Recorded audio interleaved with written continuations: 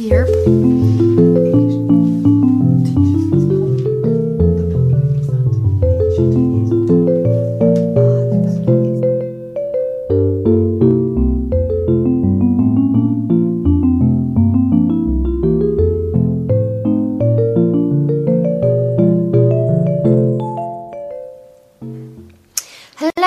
Welcome to the 18th of January edition of Talking Newspaper. I'm Charlotte Wanless and editor for this recording, and I would just like to say Happy New Year to everybody. Our readers today are Pippa Curtis, Catherine Neal and Evelyn Brock. So let's start. As usual, the team are sitting around a central table in the recording studio, and we will be reading clockwise. For our new listeners, I'm going to ask them to introduce themselves so you can work out where they are sitting and how they sound. So, hello from me, Charlotte. Hello from me, Pippa. Hello from me, Catherine. Hello from me, Evelyn. Please keep sending us your feedback by whatever means, as the team here want to make the recording as pleasurable as possible for you and ourselves. If you know of anyone's birthday, please let us know and we will read them out. As usual, we have headlines, local stories, local sport, selected radio programmes, sunrise and sunset times, obituaries and birthdays. The items follow on, and you can stop and start them using the big buttons on your players. You can also hear it on our website, worcestertalkingnews.org.uk, which has the magazine and past recordings. If you have any trouble or comments, please contact us by whatever means is convenient. Our phone number is 01905 767766. Please be prepared for an answering machine to take your call. A quick reminder about our Talking Book Library, which is free. It's being constantly updated. I would like to thank all of you who have made donations. They are very much appreciated. The main headlines this week are: fears over kids playing chicken, expanding St Richard's Hospice, driver almost ran down, stop cyclists on pavements, report hospital care is getting better, masked thieves threatening boss. So, Pippa, would you like to start the main headline stories? So this is the headline for Friday, January the 12th. Fears over kids playing chicken. Police have issued a warning after numerous reports of children lying in the middle of the road in dangerous games of chicken. Teenagers and younger children have been seen lying in roads at a number of locations in Worcester, residents say. There have been a number of reports of the dangerous game on social media. Following this, West Mercia Police's Inspector Chris Percival has warned children and their parents that they are posing a grave danger to themselves and others. Children need to understand the dangers of engaging in this kind of behaviour, and that they are posing a danger not only to themselves but to motorists and the rest of the public, he said. Parents also need to be responsible for their children's behaviour. I want to urge anybody that does see this kind of activity to report it to their local Safer Neighbourhood team immediately, especially if it is becoming an urgent or frequent issue. One resident reported seeing 3 teenage boys lying in the middle of Windermere Drive in Warndon. They said another teenager, dressed in dark clothing, was dancing in the road and forcing cars to make emergency stops to avoid hitting him. They said that the group was swearing and shouting at security guards and riding their bikes through the Tesco supermarket foyer. The teenagers were also riding around the car park and only narrowly avoiding a number of parked cars. Another witness to teens playing chicken said it was an accident waiting to happen, and that teenagers regularly lie in the middle of Bilford Road near to Tudor Grange Academy and in Blackpole Road near McDonald's. They added that the trouble had peaked over the summer holiday and began to decline, only to return again recently. A spokesman for Tesco said they could not comment on recent reports as they had not been made aware of any incidences by the police or security staff. However, they did highlight their ongoing communication with the police regarding antisocial behaviour inside the supermarket and in the surrounding area. This is the main story for Saturday, January the 13th, and the title is Expanding! There's a picture on the front page of a very large group of people waving at the camera at the sod cutting ceremony at St Richard's Hospice, Worcester, to launch the Build 2020 appeal to build new extensions at the hospice. The hospice has launched an appeal to raise £1.4 million for a major expansion, with space running out as more and more patients need treatment and support. St Richard's Hospice Build 2020 appeal asks the community to help raise the final £1.4 million to create a bigger building at its home in Wildwood Drive, Worcester. Patients, volunteers and staff cheered yesterday as they dug the first turf at the hospice site to mark the start of the building work. With a total of £5.3 million needed for the expansion and redevelopment plans, the hospice has already got off to a flying start with the windfall of a £2 million gift in the will of a supporter, along with pledges from trusts and grant-making foundations. Now, backed by the Evening News, the hospice is urging generous Worcestershire residents to donate to help raise the final £1.4 million. The Chief Executive, June Patel, said, "Currently, areas of our hospice building in Worcester are bursting at the seams, and we're struggling to respond to the ever-increasing number of patients. Demand for our care is set to rise sharply with our ageing population, and people living longer with multiple illnesses such as heart failure, Parkinson's and motor neurone disease, as well as cancer." She added, "Our vision is for a bigger hospice where we will be able to support people from the point they're diagnosed, improving their quality of life and offering support to their loved ones." The redeveloped and extended building will include larger rooms suitable for exercise-based groups, for example, adapted Tai Chi and yoga, a specialist exercise studio with programs designed by physiotherapists. Therapists will help patients learn how to improve day-to-day living at home to encourage independence. Counselling rooms for supporting more patients and loved ones. An open art studio for patients and loved ones to express feelings through creativity. Music and horticultural therapy rooms where patients and families can benefit from that.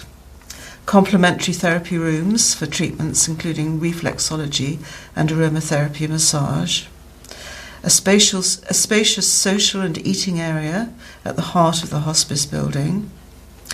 And the reception area will be reconfigured to be a light space where visitors will be greeted with a warm and understanding personal welcome. The charity currently supports more than 3,000 people a year and anticipates that the bigger hospice will enable the hospice team to care and support up to 4,000 individuals by 2021-22. All the new and expanded services will run alongside St Richard's current wide range of patient and family care, including support in people's own homes and 17 inpatient beds. The fundraising director, Tricia Cavell, said, "We rely on the generosity of the Worcestershire community and have done through the whole history of St Richard's. At the moment, we have supporters who do lots of amazing things for St Richard's, for example, from holding a coffee morning or jumping out of a plane. And for the Build 2020 appeal, we're asking people to do that one more thing to help us again, so that together we can build this wonderful, bigger St Richard's Hospice. It is an independent charity and relies on donations for 3/4 of its annual £8.4 million income, with the remainder from the NHS." Now the headline article from Monday, January the 15th. Driver almost ran down hero officer. A brave police officer, armed with just a baton, tried to stop a dangerous driver who nearly ran him over. Daniel Fenn, then an acting sergeant with West Mercia Police, stood his ground as he tried to apprehend a suspect, blocking a Worcester road with his car and himself, holding out his baton and shouting, "Stop, police." Instead, Omar Ali drove towards him, missed him by just a metre, and rammed his Renault Megane into the officer's police car during the incident in the Hill Avenue, Worcester. The 25-year-old admitted dangerous driving when he appeared before recorder Anthony Warner at Worcester Crown Court on Friday, following the incident on October the 2nd, 2015. Charles Hamer, prosecuting, said Sergeant Fenn was on duty in plain clothes in an unmarked car when he received a radio message that a Renault Megane contained a person of interest to police. Sergeant Fenn was driving along London Road, Worcester at around 2:45 p.m. with the intention of stopping and speaking to the driver when he saw the suspect in the Megane turn right into Battenhall Road and followed him. Ali was driving and another male was in the passenger seat, the court heard. The Megane then turned into St Dunstan's Crescent and from there into the Hill Avenue, where Ali performed a 3-point U-turn so the officer's car and Ali's were facing each other. Mr Hamer said Acting Sergeant Fenn manoeuvred his vehicle so that it was at an angle in the road to narrow the aperture for the Renault Megane to prevent it making its way past the police vehicle and out onto the London Road, thereby escaping. Sergeant Fenn got out of his car with the intention of taking Ali's keys to prevent him leaving the area when he heard the engine revving loudly. The officer extended his baton to further narrow the gap and shouted, "Stop, police," Mr Hamer told the court. The Megane was described by Sergeant Fenn as reversing for 40 metres at a speed of around 30 miles per hour and with no real control, and swerving from side to side, narrowly missing parked vehicles. Mr Hamer said the danger would have been if any other vehicle had been coming in the opposite direction. Ali drove the Megane towards the officer at an estimated speed of between 30 to 40 miles per hour. Sergeant Fenn moved out of the way, but judged the Megane was about a metre away when it passed. The Megane struck the unmarked car and caused its open door to slam shut before Ali turned back into St Dunstan's Crescent and made off. It was not the first time the officer has shown courage in the line of duty. When he was a police constable, he was commended after saving the life of a man who tried to drown himself in the River Severn on December the 30th, 2009. Ali was arrested on October the 13th, 2015 and made a no-comment interview to police. Hamer said Ali had 3 previous convictions for 5 offences and was not heavily convicted. Ali has convictions for shoplifting, going equipped and conveying an article into prison. Recorder Anthony Warner said, "Dangerous driving is a serious offence. On this occasion, you put the safety of a police officer potentially at risk and you damaged a police car." But he agreed that it was not the worst dangerous driving and that Ali had been in no further trouble since the incident. He sentenced him to 16 months in prison, suspended for 2 years, 150 hours of unpaid work, banned him from driving for 18 months and ordered him to complete an extended driving retest. The headline for Tuesday, January the 16th, Stop Cyclists on Pavements. Pensioners plead before someone is killed. A pensioner has called for a crackdown on cyclists riding on pavements before someone gets killed after he saw a cyclist fall into the road and almost get run over by a car. Barry Dunmore, 71, pictured in the article, was walking along the pavement on Bridge Street, Worcester, with his wife, Rosalind, at noon on January the 5th, when a female cyclist attempted to manoeuvre a group of pedestrians behind the couple. It is illegal to ride a cycle on the pavement unless it has a delineated. Oh, I don't think I've said that right. Delineated and designated cycle lane. She passed the people behind us and fell off into the road. She fell into the side of the moving car and knocked off the wing mirror, said Mr Dunmore, who lives in St John's area. She got back on the pavement and had hurt her hip, but she got no sympathy from anyone. We all said she shouldn't have been on the pavement. He said the cyclist, who he believed was in her 20s, said she had right of way on the pavement and that the pedestrians were in the wrong. He said the driver of the car also pulled up and got out to confront the cyclist. They were arguing and she said she had rang her bell, said Mr. Dunmore. She seemed to feel she had a given right to be on the pavement. If it had been a lorry, she had been killed. If it was a couple of seconds either way, she could have been under the car. Mr. Dunmore said he regularly walks along Bridge Street into the city centre, often encountering cyclists weaving in and out of pedestrians on the pavements, despite the act being against the law. That pavement on Bridge Street is very narrow, and if they come behind you and move slightly, you or them could end up in the road. I have been saying for months that something will happen there and that someone will get killed, he said. Following the incident, Mr. and Mrs. Dunmore then continued down the road when the cyclist rode into the back of them while using her mobile phone. We left them to it and carried on walking down the road and past the cricket ground and were waiting at the crossing at Bromwich Road about 5 minutes later when she rode into him. He explained, when she went into the back of me, she said, "Will you stop following me?" The 1835 Highways Act states that it is an offence to wilfully ride on a footpath by the side of a road in England and Wales. However, levels of enforcement of the law appears to be more at the discretion of each constable. The law is reflected in the Highway Code, which prohibits cycling on the pavement. Rule 64, you must not cycle on a pavement. Mr. Dunmore said he felt the police need to monitor that road more closely to ensure cyclists understand the law, or clear signage needs to be in place. It needs something done before someone gets killed there, he added. A spokeswoman for the Safer Roads Partnership said, "We work very closely with our local police officers on various issues around cyclists and pedestrian safety."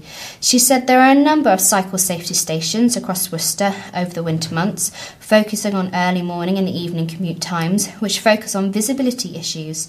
She added, regarding the issue of cyclists riding on pavements, unless there is a designated shared space which will be indicated by signs or markings on the pavement, this is an offence and can also be dangerous to other users. So here is the headline for Wednesday, January the 17th. Report: hospital care is getting better, but inspectors demand further improvements. Inspectors say that hospital care in Worcester is getting better, but drastic improvements are still needed. A new Care Quality Commission, CQC, report said that Worcestershire Acute Hospitals Trust had made progress after being placed in special measures because the service had reached crisis level, but inspectors demanded more improvements. Trust Chief Executive Michelle Mackay said members wanted improvement as fast as possible. The Trust, which runs Worcestershire Royal as well as Redditch's Alexandra and Kidderminster hospitals, was first placed into special measures in December 2015. Last February, a Section 29A warning notice issued by the CQC told the Trust to get its house in order or face further action. Further inspections have been held since then, and the latest CQC report has been released today, following a November review during which inspectors visited emergency care at the Worcester and Redditch hospitals. The CQC has not changed its overall inadequate rating of the Trust, but areas of improvement were found. Urgent and emergency care services at the hospitals have been upgraded to a requires improvement rating on whether they are safe, while medical care at the Alexandra was raised from inadequate to requires improvement. The rating for whether urgent and emergency services are effective at Worcestershire Royal Hospital also improved to good from requires improvement. CQC's Chief Inspector of Hospitals, Professor Ted Baker, said, "While the improvements haven't resulted in a change to the Trust's overall rating of inadequate, and the Trust remains in special measures, it demonstrates that the Trust is working to improve services for its patients. Further improvements are still needed, and we will continue to monitor the trust closely. This will include further inspections. And this is the headline for Thursday, January the 18th. Masked thieves threaten boss. There's a photograph which provides a very alarming image from a CCTV footage. Masked thieves threatened a shop owner before stealing almost £1,000 and several bottles of vodka in a late-night raid on a city convenience store. CCTV footage, which the photograph as I've described shows the two men entering Premier Elbury convenience shop on the corner of Tolladine Road and Elbury Park Road, Worcester, at 8:58 p.m. on Tuesday, that is the 16th of January. Store owner Apan Thizukumar was counting his money minutes before he was due to lock up for the night when the thieves entered. One ran around the counter, taking bundles of money, while the other grabbed bottles of vodka from directly behind the till before they fled on foot towards Elbury Park Road. Mr. Thizukumar, who has owned the shop for 14 months, said that the day before, a couple of people had come in just before closing, asking to use the toilet, which he refused. And a friend of Mr. Thizukumar, who did not wish to be named, said a couple of weeks ago 2 people had also come in and asked what time they shut and when the money is counted. This latest raid was the 6th time the shop has been targeted by thieves in 14 months, Mr. Thizukumar said. In the latest offence, the first suspect is described as being of medium build and around 5 foot 8 inches in height. He was wearing a blue hooded top with shiny material, light grey jogging bottoms, black trainers with white soles, and wearing gloves. The second suspect is described as wearing all black clothing, black hooded top, and gloves. PC Nick Gibson of West Mercia Police said, "Nobody was injured in the robbery, but this will have been understandably very upsetting for the staff and customers that were present, and we will be offering them support. We would ask anyone who was in the area that saw the incident and has yet to come forward to get in touch by calling us on 101. Now, an article from Saturday, January the 13th, and the headline is Liver Surgeon Fined. A surgeon who admitted burning his initials onto the livers of 2 unconscious patients during transplant operations has been hit with a £10,000 fine. Simon Bramhall of Redditch was also sentenced to a 12-month community order at Birmingham Crown Court for the offences. But Worcester antiques dealer Jeff Hughes, who had 2 liver section operations carried out by Dr. Bramhall at Queen Elizabeth Hospital, Birmingham in 2010 and 2011, said the case against the surgeon should have been thrown out. Bramhall boasted to a colleague, "This is what I do," as he burned his initials onto an unconscious patient's newly transplanted liver, prosecutors said.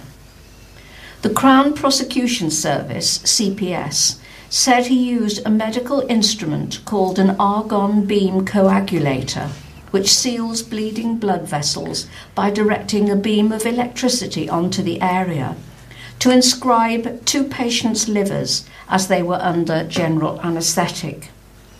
The 53-year-old's actions were discovered when a botched operation meant one of his patients had to have more surgery a week later, leading a different surgeon to spot the initials. Judge Paul Farrer, QC, said, "I accept that on both occasions you were tired and stressed, and I accept that this may have affected your judgment. This was conduct born of professional arrogance of such magnitude that it strayed into criminal behaviour. What you did was an abuse of power and a betrayal of trust that these patients had invested in you. I accept that you didn't intend or foresee anything but the most trivial of harm would be caused." Bramhall was ordered to carry out 120 hours of unpaid work. Bramhall admitted 2 counts of assault by beating at Birmingham Crown Court in December after denying the more serious charge of assault occasioning actual bodily harm. Frank Ferguson, head of special crime at the CPS, said Bramhall was a very respected surgeon to whom many patients owed their lives. Speaking on the fine and community order, Mr. Hughes said, "He should never have been fined. I think it should have been thrown out. I know £10,000 is not much to him, and I am sure he, Bramhall, is relieved it is over, but it should never have gone to court. It should have been dealt with in-house." Food waste going to good causes. This is Green Matters Worcester Food Rescue. Every year in the UK, 80 million tonnes of food end up in landfill with an annual value of 23 billion. This cost is rising rapidly due to soaring prices. This causes massive environmental damage and landfill costs to dispose of it all. Knowing that there are many people, groups and families on low incomes or homeless who are unable to afford healthy foods living in food poverty, Transition Worcester recognised the problem and decided to start Worcester Food Rescue. Worcester Food Rescue collects surplus food from 2 Worcester supermarkets and Pret-a-Manger and distributes it to local charities, thus reducing waste food and helping local charities in their daily operations. Since the start in April 2017, they have collected and distributed more than 17,500 worth of surplus food in Worcester alone. Locally, they support Acorns Children's Hospice, St Richard's Hospice, the YMCA and St Paul's Hostel. However, they are looking for more recipients to help. This initiative follows in the footsteps of the successful Felix project in London and Bristol. Similar initiatives are happening all over the country so they can try to stop the wastage of food. This is an article about bin changes that are on the way. Worcester residents are being urged to read important letters they should have received about bin collection changes. Letters have been sent out by Worcester City Council and residents are asked to read them and take note of the changes on when black and green bins are emptied. The changes come into force from Monday, January the 29th. From that date, recycling and refuse collections will still take place on alternate weeks, as is currently the case, but the waste collection day will change for some residents. The City Council has split bin collections into city zones, with black and green bin collections taking place in different parts of the city during the same week. Currently, all black bins are collected across the whole city in a single week, and all green bins are emptied the following week. Around half of city households will see no change to current arrangements. Chairman of the Authority's Environment Committee, Councillor Joy Squires, said, "The letter will tell you important information about whether there are changes to your bin collections. You might need to put your bin out on a different day, or your green bin collection might be a week later than usual, so this letter really matters." Councillor Alan Feeney, Vice Chairman of the Environment Committee, added, "I want to reassure people we never make changes to your routines lightly, but we know that this will bring huge benefits to the city. Residents are reminded bins or sacks should be placed out by 7 a.m. on the day of collections. The letter includes a calendar of collection dates and also explains how they can look up their collection date at worcester.gov.uk /recycling-waste. And this is another hospital story, and it's actually dated Friday, January the 12th. Hospital bosses say they have reduced the number of patients on trolleys, while the ambulance service enters its second highest alert level during the winter crisis. NHS leaders at Worcester Royal Hospital in Worcester have seen a record increase in the volume of seriously ill patients over Christmas, with a spike at New Year. The Acute Trust, which manages the hospital, announced they would no longer care for emergency patients routinely on trolleys in A&E from December the 1st last year, although an exception would be made if 10 or more ambulances arrived within an hour. Despite the increase in patient numbers, the Trust says they have reduced the number of patients being cared for on trolleys in A&E.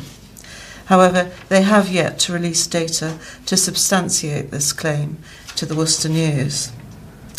The service is at Resource Escalation Action Plans Level 3, and the Ambulance Trust said more than 900 patients have had to wait more than an hour, with delays costing them the equivalent of 23 12-hour shifts every day. A spokesman for Worcestershire Acute Hospitals NHS Trust said, "We've seen a year-on-year increase in people coming through our emergency departments, and with higher than expected numbers of seriously ill patients arriving by ambulance every day throughout the holiday period, we experience periods of considerable pressure. Despite this, fewer patients are having to endure long waits to be admitted to a ward, and we've also been able to significantly reduce our use of the emergency department corridor compared to the same period of time last year. We would again appeal to local people to think carefully about alternatives to A&E, including the county's minor injuries units if they need urgent care. Actions taken include recruiting extra medical staff, opening additional beds, opening a dedicated frailty unit, expanding our ambulatory emergency care unit on our Worcester site, and a planned reduction in elective activity. Additional winter schemes, including the opening of Worcestershire Step Down Unit and the launch of the British Red Cross Assisted Discharge Service, began this week with the aim of further helping to improve patient flow through our hospitals. And now an article from Saturday, January the 13th, which follows on from what you've just heard, about volunteers taking patients home. Volunteers are helping to relieve pressure on the city's hospital by driving patients back to their homes. Members of the British Red Cross Assisted Discharge Service even use their own vehicles to take patients home from Worcestershire Royal Hospital. The team can take 3 people out of the hospital every day, which helps cut waiting times for other patients who need a bed. The new scheme started on Tuesday, January the 2nd, and will run until the end of March. The volunteers settle patients back into their homes, undertake safety checks of properties, collect medicine, prepare meals, go shopping and provide companionship. They are also able to signpost people to other agencies and relevant support. Another effect of the service is that it helps some to regain their confidence and independence through returning home and meeting up with friends and neighbours.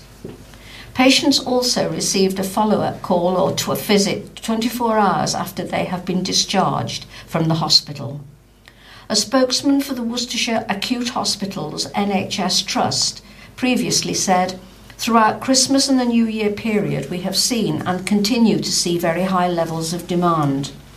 Additional winter schemes, including the opening of Worcestershire Step Down Unit and the launch of the British Red Cross Assisted Discharge Service, began last week, with the aim of further helping to improve patient flow through our hospitals.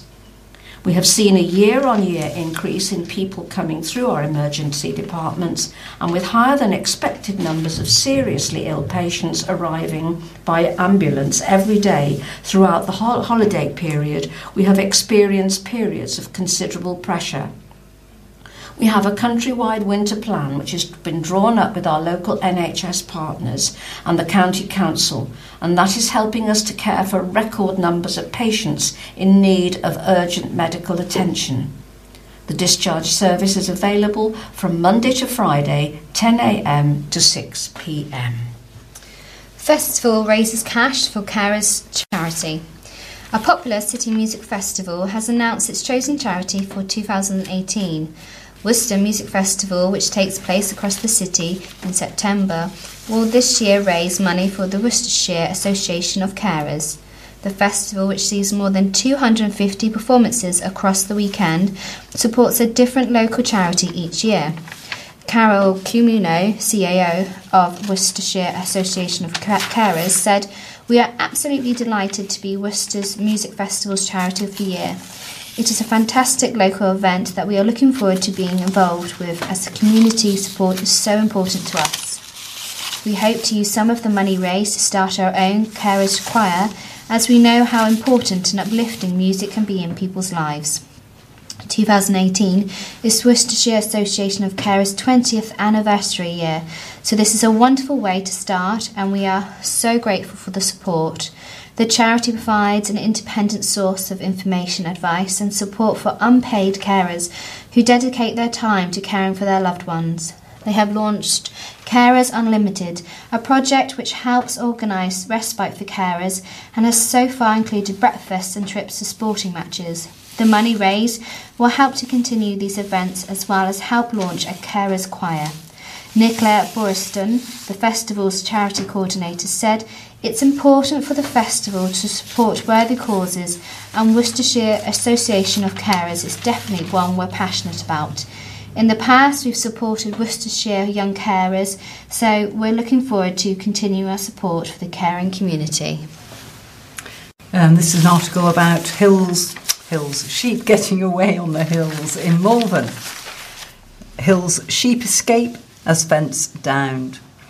A flock of sheep on the Malvern Hills was released from its enclosure after the fence was knocked down, probably by mountain bikers. The incident was discovered on Friday morning by one of the graziers on the hills just south of British Camp. The fence had been knocked down in 3 places and the sheep had vanished. Although the grazier later recovered the sheep unharmed, the Malvern Hills Trust is urging users of the hills to respect the fenced-off areas. Beck Baker of the Trust said, 2 sections of fence were broken, thought to be by mountain bikers using trails down the slopes of the hill. As there are no bridleways in this section, there were no gates installed for access, so the riders are likely to have gone straight through the fence. We can't be 100% sure, but the evidence strongly indicates that mountain bikes are responsible for the damage. In another section, the fence was broken where it is thought the sheep had been pushed through the fence, probably after being chased by a dog out of control. In the morning fog, the sheep were difficult to find and put back on the hill. The grazing of the hills is part of our efforts to preserve the landscape of the hills and the ancient monument of British Camp. Thank you to all those who are responsible when visiting the hills and commons. Let's help keep this shared landscape a special place that we can all enjoy. Hills users can check where stock is being grazed on the Malvern Hills Trust website and in the Malvern Gazette each week. The headline for this story is Friends Delight as Bishop Weds. The Bishop of Worcester remarried in front of close friends and family last Friday. The Bishop, the Right Reverend Dr. John Inger, married H.J. Colston at St. Catherine's Church in Holt near Bath on Friday. The pair were engaged last October but have known each other for 20 years.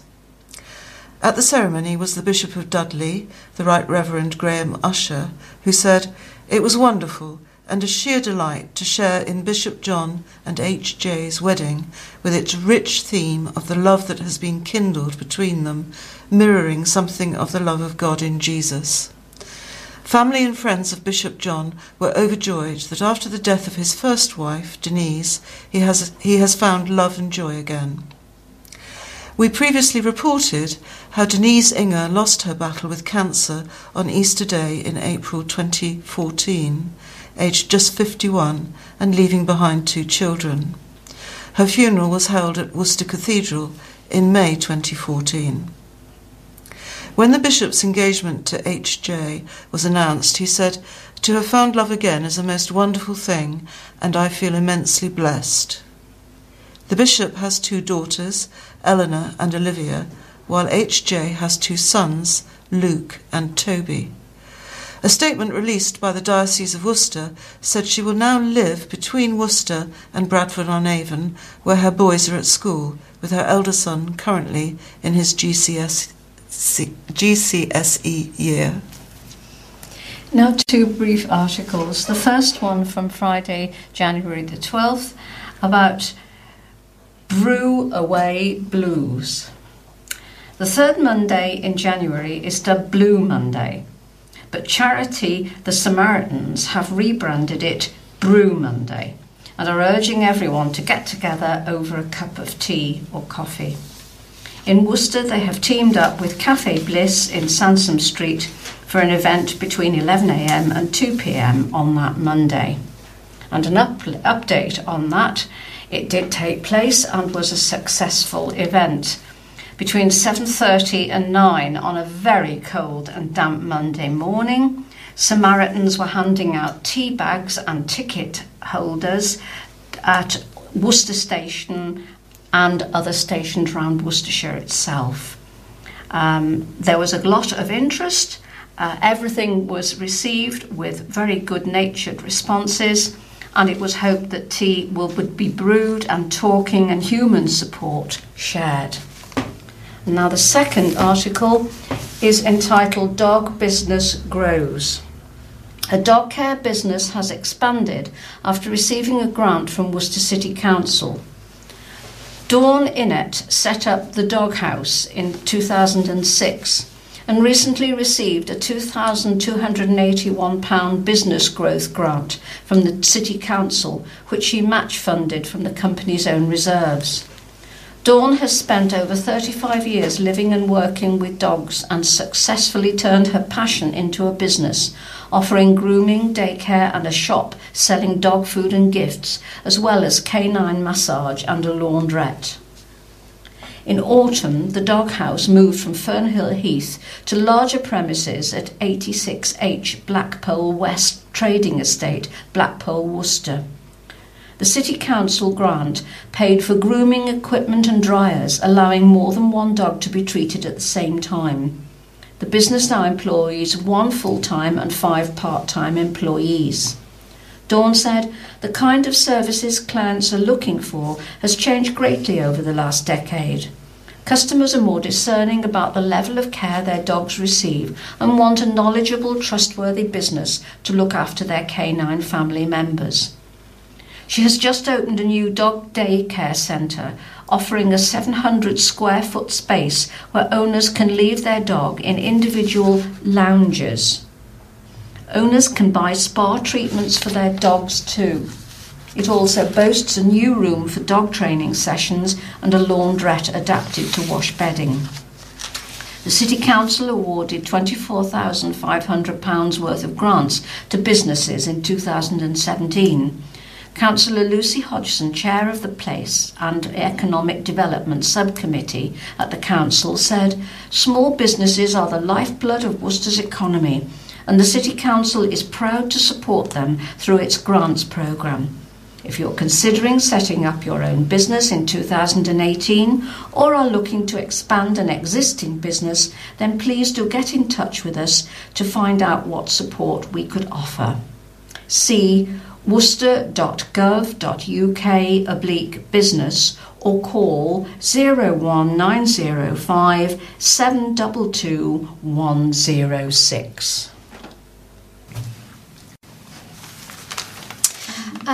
Reply for Rare Meadows. A rare meadow near Upton is close to being saved thanks to generous individuals, National Lottery players and a number of funders. Worcestershire Wildlife Trust, the country's largest conservation charity, launched a fundraising appeal in the summer of this year to save 50 acres of rare floodplain meadows at Eldersfield. Now the trust has been awarded 197,000 from the Heritage Lottery Fund towards the purchase of Hardwick Green Meadows. Together with donations from individuals following the appeal, gifts left and wills to the Trust, a donation of 50,000 from Severn Waste Services and a generous support from a number of charitable trusts, the Trust is nearing its target to purchase the fields. The fields are currently owned by the Esme Fairbairn Foundation, which agreed to buy them on a short-term basis to give the Trust time to raise the necessary funds to buy them.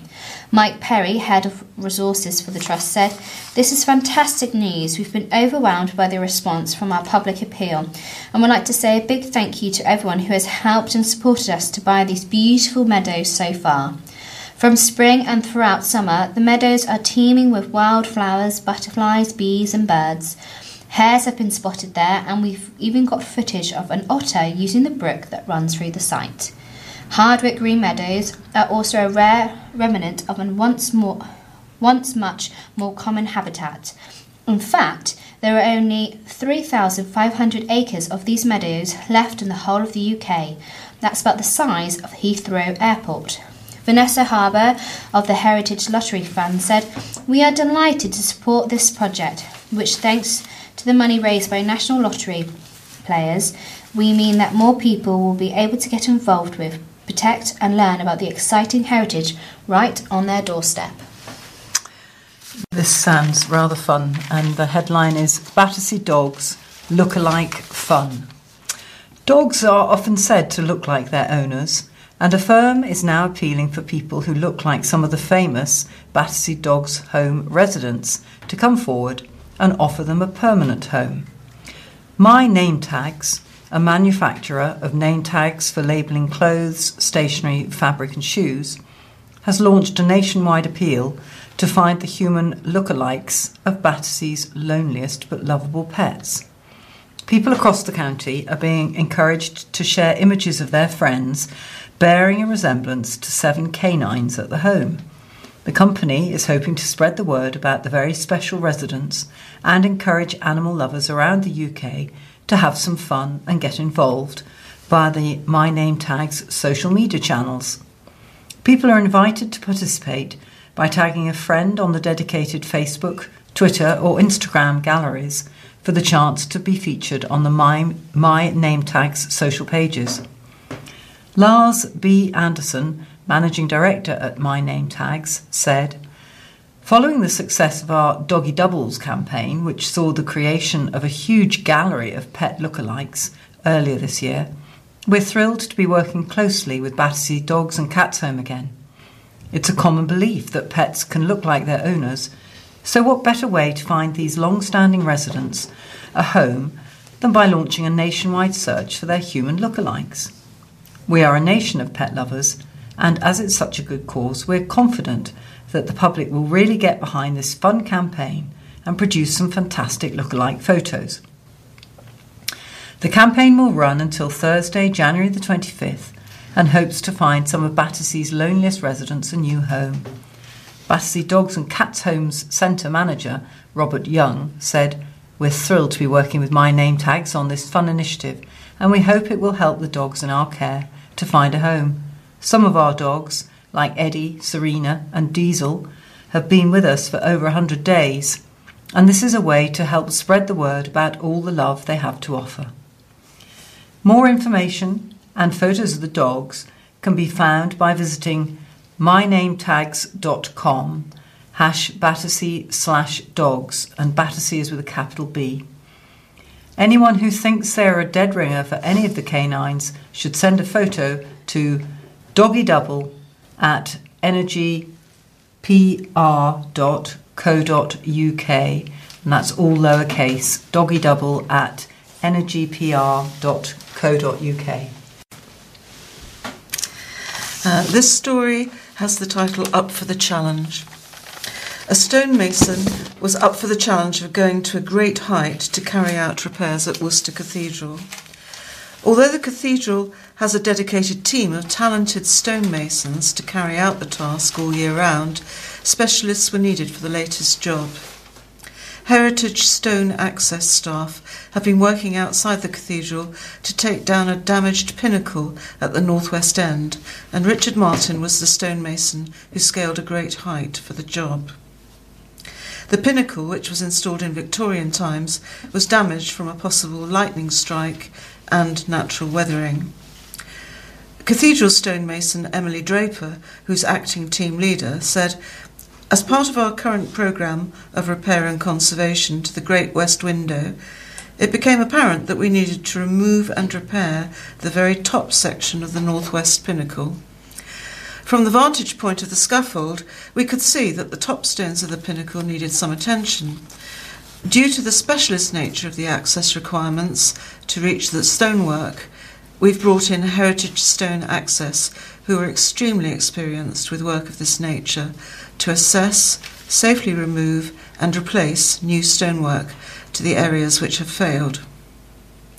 Richard, who carried out the high-level work, was a former apprentice at Worcester Cathedral. He said, "Carrying out specialist work like this stems from the experience I've had at working not only here, but at other cathedrals across the country.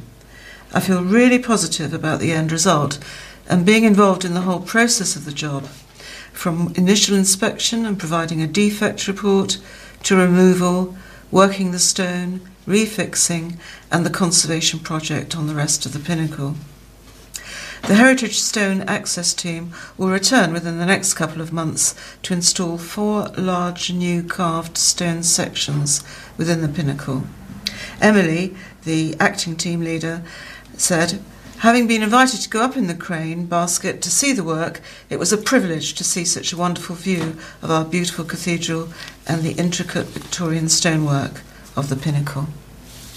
Now an article from Monday, January the 15th, headlined, "Dad hit with £900 fine over toys." A father has been fined £900 for leaving his children's toys in a communal garden outside his home.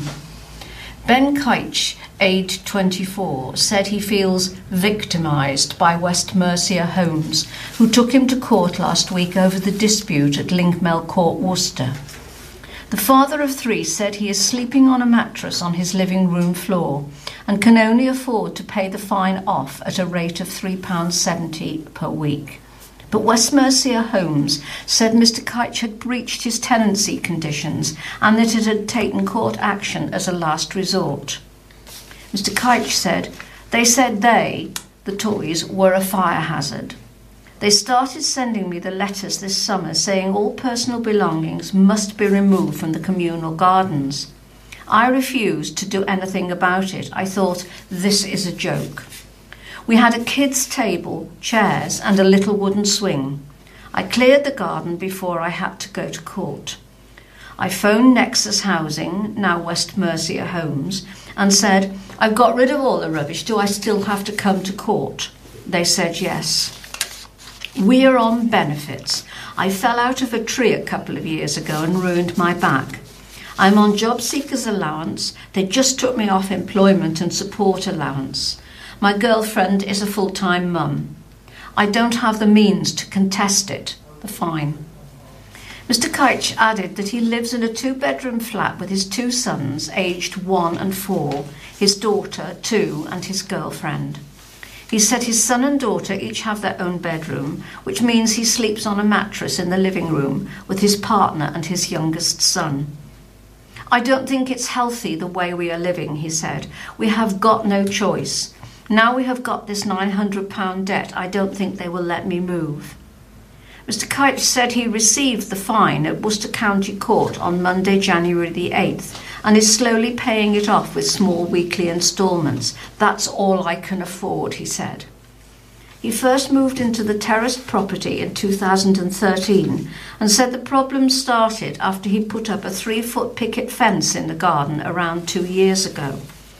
Mr Keitch fitted the fence in response to neighbours moving in with dogs.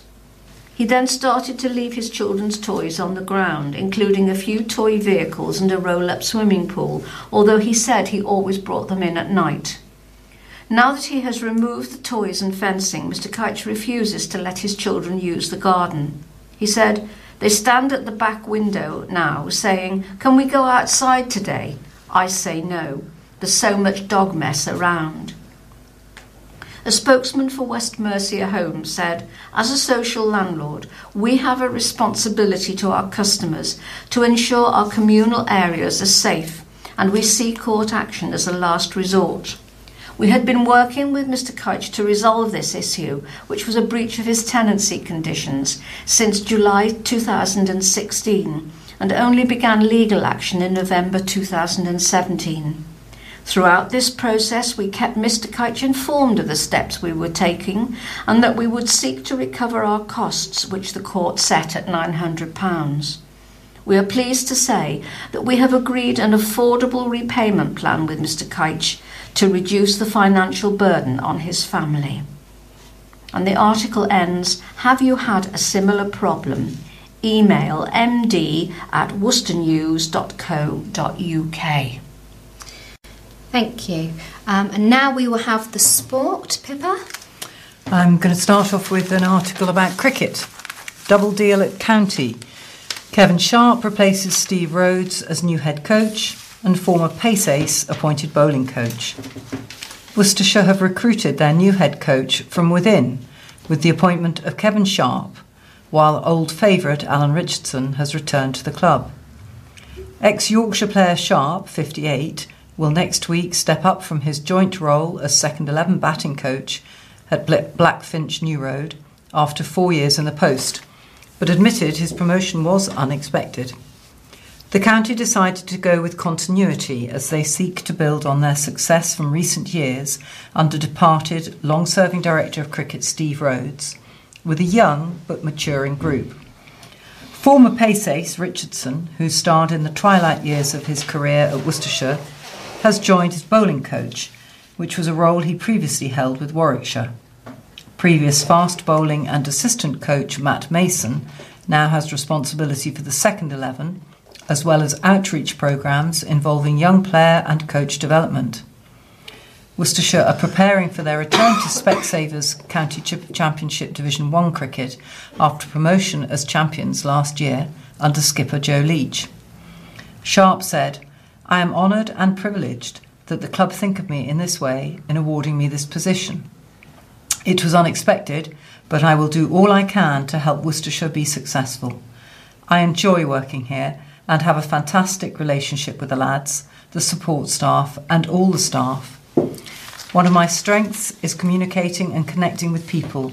I spoke to Joe, captain, and he's very happy and assures me all the lads are right behind me." England Test captain Joe Root worked closely with Sharp during his formative years with Yorkshire and has often credited him as being a huge influence on his career. Worcestershire Vice Chairman Tim Curtis has led the working group striving to appoint a head coach. The former county opening batsman said, "We're delighted to have a coaching team led by Kevin, which will continue with and build on the values that have brought the club its recent successes." The next story is one about Worcester Warriors, and its heading is "Spencer happy to stay, Warriors star in talks over future." Locke, Will Spencer, insists he's extremely happy at Worcester Warriors as he begins talks with Director of Rugby Alan Solomons over his future. The powerful forward's contract is due to expire at the end of this season, and he's now free to speak to other interested clubs. Leicester Tigers have been heavily linked with a move for Spencer, who revealed there were offers out there for him to consider. But the 25-year-old was keen to stress how content he is at Warriors, insisting the six-way side had helped to reignite his career. And he felt they were heading in the right direction despite languishing in 11th position in the Aviva Premiership. "I've started talks briefly with Alan and we will see what the future holds," Spencer said. "I hope to get it sorted within the month, definitely. There are offers out there, but I'm very happy at Worcester." Oxford-born Spencer came through the ranks at Bath, where he played in 11 first-team games. Injuries hampered his chances at the Somerset side, and a back issue delayed his debut for Warriors following his move in the summer of 2016. But since establishing himself in Worcester's starting lineup, Spencer has become a vital cog in the pack, making 27 appearances. Now an article from Thursday, January the 18th. It's headed, "Sisters Create History in Table Tennis League." History was made in the Malvern Table Tennis League when three sisters competed together for the first time in its 70-year existence. Zoe, 20, Tash, 17, and Thea Snee, 12, continued a family tradition in the competition. Grandfather Tim played for nearly 30 years until his death in 2014, and Dad Martin turns out for Manor Park Travellers in Division 1. The girls represented Poolbrook Juniors in Division 3 in a 6-4 loss to Worcester's Ghetto Superstars. Zoe and Tash beat both Phil and Nathan Newport, but could not overcome Malcolm Box, who earned the win for Superstars by claiming his 3 singles. He also combined with Nathan Newport to take the deciding doubles against Zoe and Tash in straight sets. The Sneeze sisters highlight a recent increase in the league, with 9 of the 154 players registered to teams being female. Anyone can come along to coaching sessions for a nominal fee at Dyson Perrins Academy, Malvern, on Sunday evenings. Wolves clip wings of Flyers at Arena. Worcester Wolves 91, Bristol Flyers 76. Worcester Wolves secured their 10th win from their last 11 outings as they strolled to a comfortable 91-76 victory over Bristol Flyers at the University of Worcester Arena. Boosted by a sparkling 19-point debut from the new signing Michael Ojo, Wolves led from start to finish, always having enough in the tank to keep their visitors at bay. Alfie Dusha was another player making a sizable impact on the stat sheet, totalling a career-high 17 assists. By 6 minutes into the British Basketball League match, he had already laid on a quarter of passes for his teammates to convert before stepping aside for Ojo to take to the court. The third period ended with Worcester firmly in control at 74-61, allowing coach Paul James to rotate his troops over the final quarter and coast to the victory. By the final, Bakshinsky had posted another of his by now traditional double-doubles with 20 points and 13 rebounds. Ojo's 19 points were matched by Gil Christ, who has also put forward an intimidating 5 block shots. James declared his satisfaction, saying, "That was a fine team display. We stayed in control, and I never doubted that we would get the win." Pressed about individual performances, James replied, "Even though Michael was still getting his legs back after flying in from California, he still had a great game. He only showed us a glimpse of what he can do." Dallin and Robert dominated inside. Dallin has really improved as this season has gone on, and he's become more aggressive. Dusha is doing what I brought him here to do. He's running the team and being a facilitator. Carrying on with the cricket theme, some round-up stories. Worcestershire paceman Josh Tongue is to undergo an operation on the left ankle problem, which ruled him out of the forthcoming England Lions tour of the West Indies. Tongue saw a specialist in Cardiff on Wednesday, and it has been decided that keyhole surgery to remove a bone spur at the back of his left ankle is the best option. The 20-year-old will then undergo rehab under the watchful eye of Head of Sports Science and Medicine Ben Davis and strengthening and conditioning coach Ross Dewar. The aim is for Tongue to be bowling off a full run during the pre-season trip to Abu Dhabi in March and hopefully being fit for the county championship opener with Hampshire at the Ageas Bowl the following month. He aggravated the ankle problem during the pre-Christmas England Lions training camp in Australia after being called into the squad from the ECB PACE programme as a replacement for Essex's Jamie Porter. And one more news item related to cricket. Moeen Ali was England's most economical bowler, picked up his 50th one-day international wicket and hit the winning runs as his side overcame Australia by 5 wickets in the opening clash of the 50-over series in Melbourne. The Worcestershire all-rounder came into the attack after 17 overs with Australia on 93 for 3 and bowled his 10 overs straight through. The 30-year-old kept the Australians in check and was rewarded in his final over with the wicket of century-maker Aaron Finch. The opener made 107 off 119 balls with 3 sixes and 10 fours, but then went for a big hit on the leg side and holed out to Johnny Bairstow at deep mid-wicket. Moeen finished with figures of 10 for 0, 39 for 1. And another rugby story, looking forward to the Six Nations tournament. The headline is, "It's double delight as Six Ways duo win call-ups." Head coach Carl Hogg has backed Josh Adams and David Denton to deliver on the biggest stage after the Worcester Warriors duo received international call-ups. Adams has been named in Wales squad for the first time after powering to the top of the try-scoring charts in the Aviva Premiership. And the 22-year-old could go face-to-face with David Denton in their Six Nations opener with Scotland on Saturday, February the 3rd. Denton, who's 27, has won 35 caps for Scotland, but last played for his country in June 2016 when he featured against Japan. Hogg said he was thrilled to see the pair get recognised and felt their consistency for Warriors was key to forcing their way into the reckoning. I'm absolutely delighted for Josh, and hopefully he gets a cap and a run in the Six Nations, which would be phenomenal, Hogg said. It's testament to the work done behind the scenes, which has put Josh into a position to be able to fulfil his aspiration. Adams, who joined Warriors from Llanelli Scarlets in 2015, has scored 11 tries in 16 games this season, with 9 of them coming in the top flight. I think the Premiership and ultimately international rugby is about consistency, Hogg continued. We know how lightning quick he is with ball in hand and how he can beat people for fun, but it is the basic parts of his game which he's been able to deliver consistently that have been key. Adams said, I'm naturally immensely excited to be called up to the Wales squad, as it's something I've dreamt about since I first started playing rugby.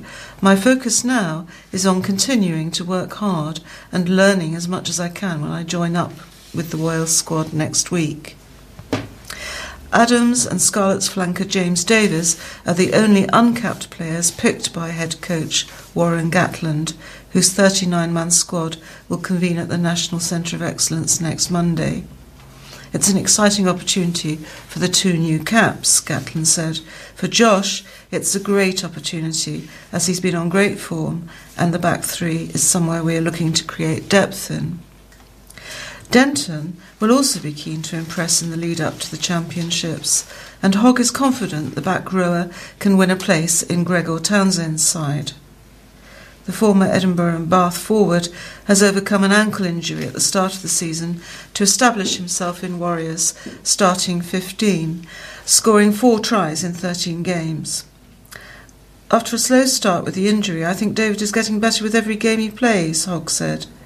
In the last 2 or 3 weeks, he's shown a level of intensity and work rate that's caught Gregor's eye. As soon as David arrived from Bath in the summer, you could see he was an exceptional athlete. He's got real power and real pace, so it was about getting his confidence and level of consistency back up. He's a seasoned international player, so for him it was about hitting form. He's been able to deliver that at club level, which has been a great benefit for us. If he gets an opportunity in the Six Nations, I'm sure he will grab it.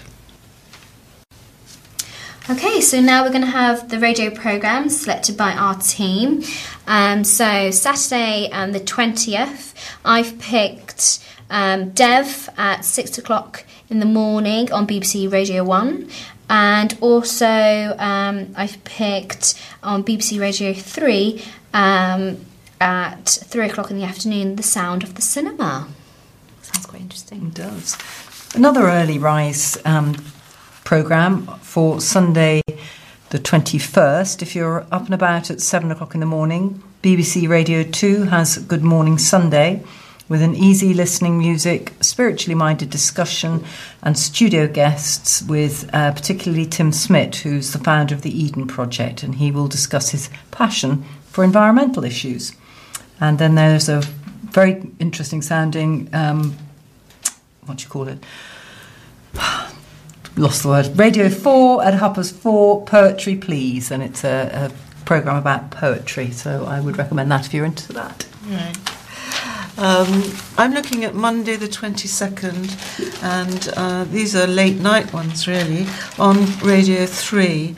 At 10:45 in the evening on Radio 3, there'll be the first of a series of short programmes, 15 minutes, on modern amnesia and different aspects. This is all about different aspects of memory and forgetting, and it sounds very interesting, suggesting that the modern technological world world makes forgetfulness part of the daily routine, with endless PIN numbers, passwords, and supposedly memorable names needed to access data. That will be on every evening across the week, for 5 15-minute programmes. And immediately after that, on Radio 3 on the 22nd, is a jazz programme, if you like jazz, a concert by Finnish trumpeter Veneri Pohjola and his quartet, recorded at the Royal Festival Hall during the 2017 London Jazz Festival.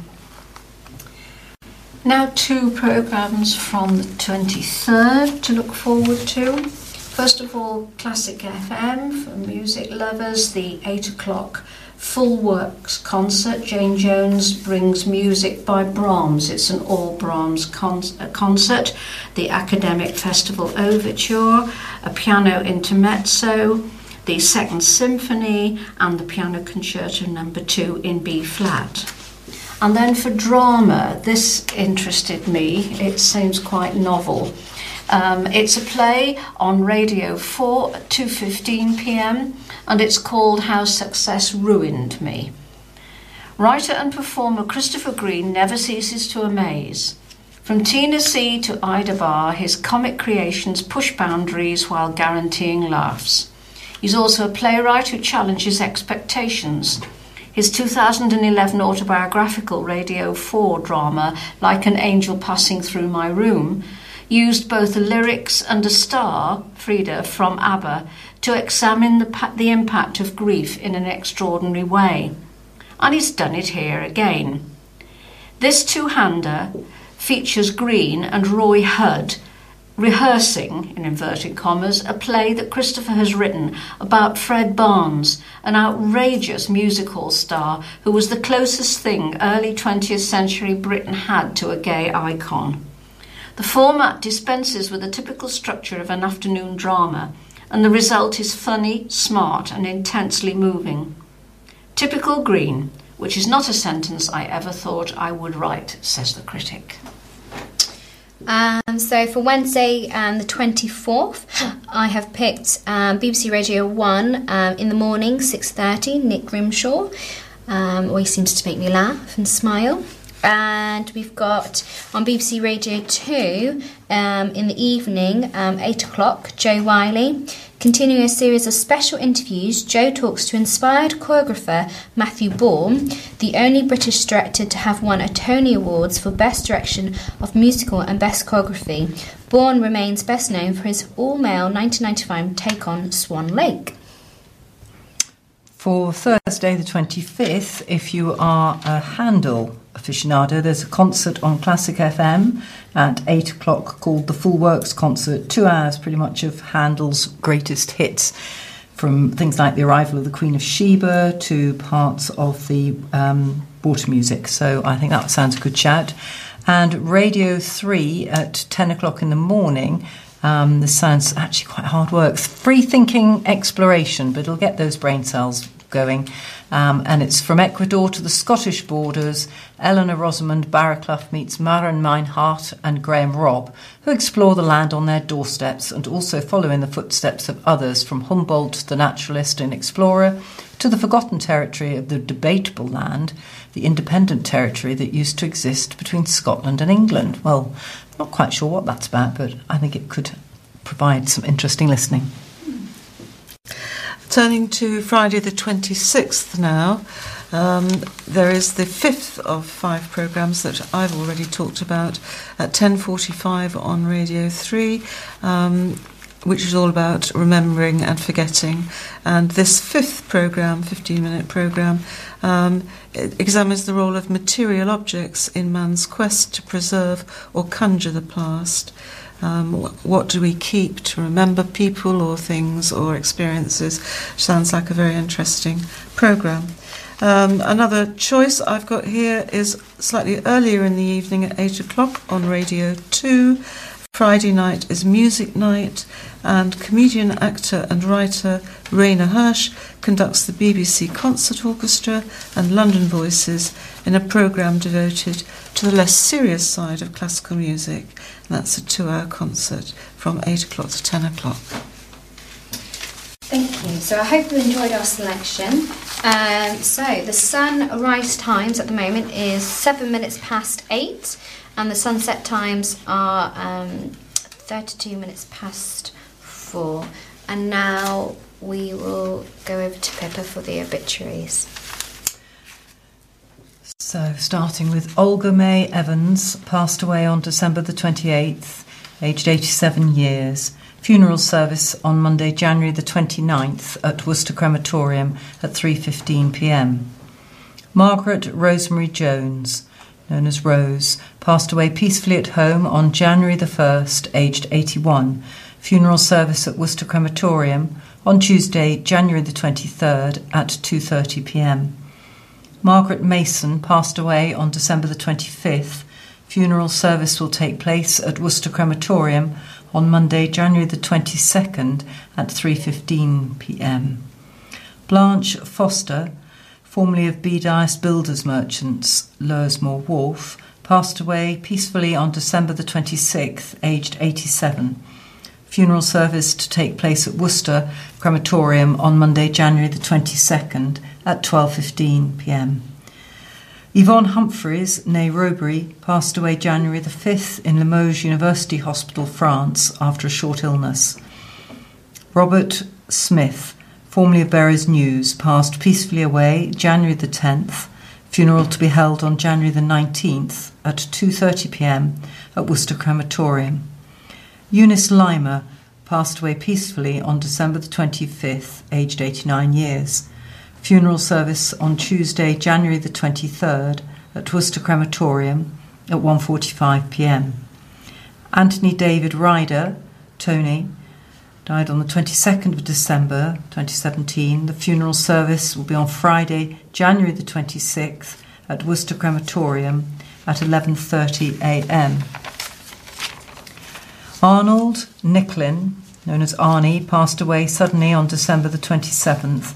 Funeral service on Thursday, January the 25th at 2:15 at St Peter's Church, Droitwich, followed by a burial at Hadza. Stephen Michael Gold, known as Steve, passed away suddenly but peacefully at home on December the 18th, aged 49 years. A service to celebrate Steve's life will take place at Worcester Crematorium on Wednesday, January the 24th at 11:30 a.m. Philip Jones, Phil, passed at his home in Cornwall on December the 24th. Funeral at Worcester Crematorium on Thursday, January the 18th at 12:15 p.m.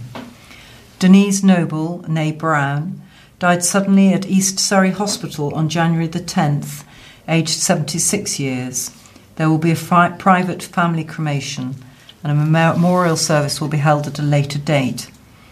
Mary Winifred Wright passed away peacefully in her sleep on January the 3rd, aged 94 years. Funeral service will take place at Worcester Crematorium on Tuesday, January the 30th at 10:45 a.m. Professor Paul David Robinson of Stonewall Hill, Pristine, died peacefully at home on December the 30th, aged 78. Service of Thanksgiving at St Andrew's Church, Pristine, on Friday, February the 16th at 12 noon. Chris Sanders passed away on December the 27th, aged 72 years. Funeral service to take place at Hallow Church, followed by an interment in the churchyard on Tuesday, January the 23rd at 2 p.m. Muriel Stokes, known as Peggy, passed away peacefully on December the 27th at St Richard's Hospice, aged 90. The funeral service will take place at Worcester Crematorium on Tuesday, January the 23rd at 3:15 p.m. Ken Birch passed away peacefully on January the 5th, aged 94 years. Funeral service at Worcester Crematorium on Wednesday, January the 24th at 2:30 p.m. Jean Margaret Clark, née Ganderton, passed away peacefully at home on January the 3rd, aged 80. Funeral service at St John's Church, Worcester, on Thursday, January the 25th at 1:30 p.m, followed by cremation. Anne D., formerly Trigg, passed away peacefully on January the 3rd, aged 78. Funeral service at Worcester Crematorium on Wednesday, January the 24th at 1:45 p.m. Colin Minton of Oldfield Lane, Ombersley, passed away on the funeral service will take place at Worcester Crematorium on Thursday, January the 25th at 11:30 a.m. Hazel Thorpe of Worcester passed away peacefully on December the 31st, aged 91 years. Funeral service at Worcester Crematorium on Monday, January the 22nd at 1:45 p.m. Stephen Mark Willis died on December the 15th, aged 45 years. A service of thanksgiving for his life will be held at St Michael's Church, Sulwarp on Friday, January the 26th at 12 noon. Julia Burton, née Bright, passed away peacefully after a short illness on January the 8th, aged 98 years. The funeral service will take place at Worcester Crematorium on Tuesday, January the 23rd at 10 a.m. Roy Gilmore passed away peacefully on December the 29th, aged 79 years.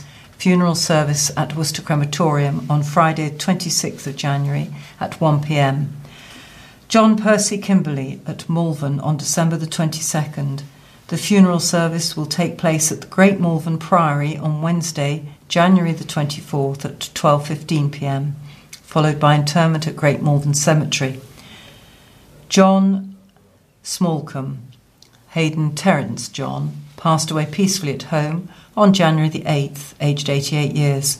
A private cremation will be followed by a service of remembrance and thanksgiving at St John Baptist Church, Claines, on Wednesday, January the 24th at 2 p.m.